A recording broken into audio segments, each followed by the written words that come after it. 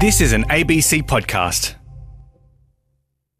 You go through the plastic fly curtains, across the lino, up to the lolly counter. I have 5 cents worth of false teeth, freckles and milk bottles, thanks. And a packet of cigarettes for my dad, in my case, because the 70s were an interesting time. The corner shop, the milk bar, the deli. What are your memories of these neighbourhood hubs? And does your local shop still exist? I remember being sent off to the corner shop with $5 to come back with the packet of cigarettes, and you could still afford 2 ice creams. Fun times. A new TV series called Back in Time for the Corner Shop shows how the corner store evolved over a century or more and the social changes that came along with that. It's premiering tonight on ABC TV and iView, and Carol Ferroni is part of the family who star in this series. Welcome, Carol. And Eamon Donnelly is with us too. He's the creator of the Milk Bars book. Volume 2 is about to be released. Eamon, hi. Hi, Hilary, and hello, Carol. Hi. You guys are familiar with each other, having both worked on this show. Eamon, I'll start with you, if I may. Can we call you a kind of corner shop historian? How did this come about? Oh, yeah, I suppose you could. Yeah, a corner shop historian, archaeologist, collector, archivist, obsessive. I began my interest in the topic when my childhood milk bar corner shop closed down in the late 90s, and I discovered that it had closed down in the early 2000s. And I had those memories as well, going into the lolly counter, exactly the same as yours, through the fly strips, up to the lolly counter, ordering, what did I get? I got Fizzos, oh yeah, Minties. I loved it. The Minties were separate. You could get 1 or 2 Minties for like a couple of cents. Must sticks. Maybe if you had a bit extra left over, you get a Whiz Fizz or a packet of fags, the lolly fags. And yes, though interestingly, they're still selling fads, fun sticks, which shocked me. Yeah, that's interesting. It's interesting the changes with all of the products over the years, the things that you could buy and the things you can't buy. And you mentioned buying cigarettes for your dad. The amount of families that have said the same thing, that they would used to, send their kids up to the shop and with a little note with like a list, and that list would include the cigarettes for dad. Or I even had a story about the school run up to the milk bar. Oh. The principal would send the special kid for the day up to the corner to buy all the smokes for the teachers. Wow. Bring them back, and then maybe some change, get some mixed lollies with the leftovers, and exactly. Just imagine that. Well, I'm worried about being pelted with humbugs right now. But did Australians invent the milk bar? Yeah, the concept of the milk bar is definitely something that was an Australian, I would say, an Australian invention, I'd say, in the 1930s. So what we had were American soda fountains were quite popular in the early 1900s in the cities. And then the Depression hit in 1929, and by the 30s there was lots of health-conscious discussions around milk and ice cream and dairy and health food. And so an entrepreneurial Greek who was running soda fountains in Sydney, he decided to get rid of all of that concept and start selling milkshakes instead. And so this was such a big business that there were literally thousands of people lining up to have these milkshakes, but they were healthy back then. They were, fresh fruit mixed up with ice cream and milk, and you could get some interesting flavors with essences, and there was brandy maybe was sneakily put in. Oh my God. a sneaky little a little extra. There were these concepts were pretty much a milkshake business. Yeah, and so they grew and grew into the corner stores. The corner stores started to merged their little business operations into selling milkshakes, and so they could call themselves a milk bar as well. And eventually there was one on every corner in every suburb around Australia. Absolutely, yeah. Carol Ferroni, I understand that you had a childhood history with the corner store. What are your memories? Yes, so I actually grew up in a corner store from the age of about 8 when I came to Australia from the UK to about 15. The local corner store lady actually looked after me, so before and after school care. So my parents used to drop me off about 6 a.m. and then pick me up at about 6 p.m. And she used to look after me before and after school. So I have fond memories of, early mornings, the fresh bread being dropped off, the cigarette man dropping off the cigarettes, and, the milk deliveries. Remember when milk was dropped off or milk came in bottles. So yes. I have all those memories. And even, the locals that would come in every single morning, before work and pick up their bread, their milk, their cigarettes, their newspaper. And it was all those regulars, they really were, I guess, almost like part of the family, and all those regulars that would come in and, "Hi, Carol, have a great day at school." And, the lady that looked after me, her name was Layla. It was Layla and Norm. And that corner shop actually still exists, but their grandsons run it now as a hairdressing salon. Aww. And it's really lovely. Yeah, well, and I imagine that all that experience of, human nature as well as running a business came in quite handy when you were asked to run different milk bars in different eras for this TV show back in time for the corner shop. Oh, Tell us some of the things that they made you do, Carol. Oh, growing up, not much. I wasn't really involved in that corner shop, but in our corner shop, in this experience, well, in the early decades, women were meant to be not seen or not heard. Unfortunately, we were out the back of the store, and you'll see that in tonight's episode. We made all the products. So one of the big ones you'll see is the girls and I making butter, which was not a lot of fun because churning butter is about a 3-hour process. And you'll see my daughter and Sienna get very frustrated because no sooner have you made butter and sold butter, you have to start the whole process again.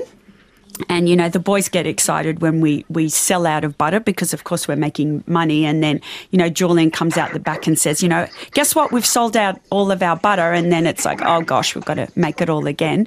But, no, running a corner store is quite it's quite busy and, and a bit terrifying at times, wasn't it? Those machines for slicing things looked appalling. Well, if you can figure out how to actually use them. Because, look, it's a bit like, last season when I couldn't figure out an ancient can opener. Figuring out how to use a slicing machine is a whole other kettle of fish. It's quite difficult. But of course, you close up shop at the end of an evening. It's not like you get to sit down and have leisure time. There's a whole other sort of plethora of jobs you have to do. There's stock taking, there's getting ready for the next morning. There's a lot of things to do, running a corner shop. Yeah, which was your favourite era? Because you went right through from the 1850s to the 1990s, more or less, and so many different ways of, weighing and measuring and packaging and calculating the cost and everything. What was best for you? Look, my favourite era was definitely the 1950s. Corner shop. And it's funny because in the past, the 1950s was actually my least favourite decade, but back in time for the corner shop, it's actually my favourite corner shop. It's bright, it's beautiful. Our corner shop resembles something out of a 1950s teen movie. But for me, it's my favourite. I guess it's because it's the most social time for us. So the corner shop, not only does it look good, but we have milkshakes, which is good. The milkshake section, if we call it that, actually does come into the 1930s, but it's a time where we see the start of, I guess, the influence of immigration. So we become a milk bar and continental deli. So you'll start to see salamis, prosciutto, some European influence into our corner shop, but also we get a pinball machine, which is really fun. So the local teenagers and kids come in and start to hang out. We see mixed lollies, so the good old 1 cent lollies, which is a lot of fun. So the local children come in up before and after school, and they come in and, so we not only have, the mums and dads coming in and spending money, but the local kids. So we're quite profitable because when the teenagers are hanging out playing pinball, they're also spending money. So we're quite profitable in the 1950s. Yeah, and I have to say the colour work on this show was amazing. Just looking at the way they'd done the palettes over the different eras was really, really gorgeous. Yes. Eamon Donnelly, we talked before about the hard work involved and some of the stories that you've uncovered from looking into the history of milk bars. They're migrant stories, aren't they? Yeah, absolutely. Yeah, there's definitely a business that was a really fantastic option for new migrants to set up because they could essentially live in this building and raise their kids and see them every day and really plant themselves into the community, learn the languages, all the little customs and traditions, and it was a really excellent way for them to set up new life in this new country. Yeah, there's some beautiful nostalgic texts coming in. In Sydney in the 1980s, we would buy packets of fireworks at the milk bar. Horrific. Frank at Wombat Alley writes, $5? Good grief, if a kid went to the corner shop with 5 bob, it would be Christmas, what with bullets at 8 a penny. And he adds, also the best treat was the Senate's ice cream bulk delivery. That bloke used to save the empty tins for the kids to scrape out. Excellent. And Kay in Canberra says, the store on the corner of Forest Way and Ralston Avenue in Belrose in Sydney holds the fondest memories, not just because the finest, fattest cobbers could be purchased there. Loving these memories of corner shops coming in. Eamon Donnelly, you've got these 2 books, the Milk Bars book you worked on Back in Time for the Corner Shop, which is premiering on ABC TV and iView tonight. What do you think we've lost by not having these stores on every corner anymore? Oh, I just was thinking about, Carol, you were talking about all of the kids coming into the shop and the community and how much fun you had in the 50s. I was just imagining I would love to be able to go and do that right now. I'd love to be able to go down to the corner and just hang out, and just chat and meet people and, gossip about the suburb, what's happening in the street. And, yeah, I'd love to get a Senate's ice cream, to go back in time to get a Senate's ice cream. I think really we have lost that community connection with these businesses. In America, they call them the mom and pop stores. It's essentially it's a mum and dad business, and the family runs it. And you get to know these families. You grow up with them. You experience life with them, and you help them, and they help you. I just have such fond memories of that connection to these owners and these families that ran them. Yes. It's real sad when you see them closing down, and it's like, I just wish that we could still support them somehow. But yeah, unfortunately, times have changed so much. The business model needed to change, and the show definitely tries to capture how the Thoreaus have had to merge different concepts together to survive. And it's kind of bittersweet right at the 1990s when we kind of get to the end, and that's when I suppose I started to get out there and take photos of the closed shops just to capture that memory and get a photo of the old Senate sign, or that they don't really exist anymore, but maybe a Tarak sign, or maybe the Sun Herald, or anything that was just a visual memory to archive and document those stories.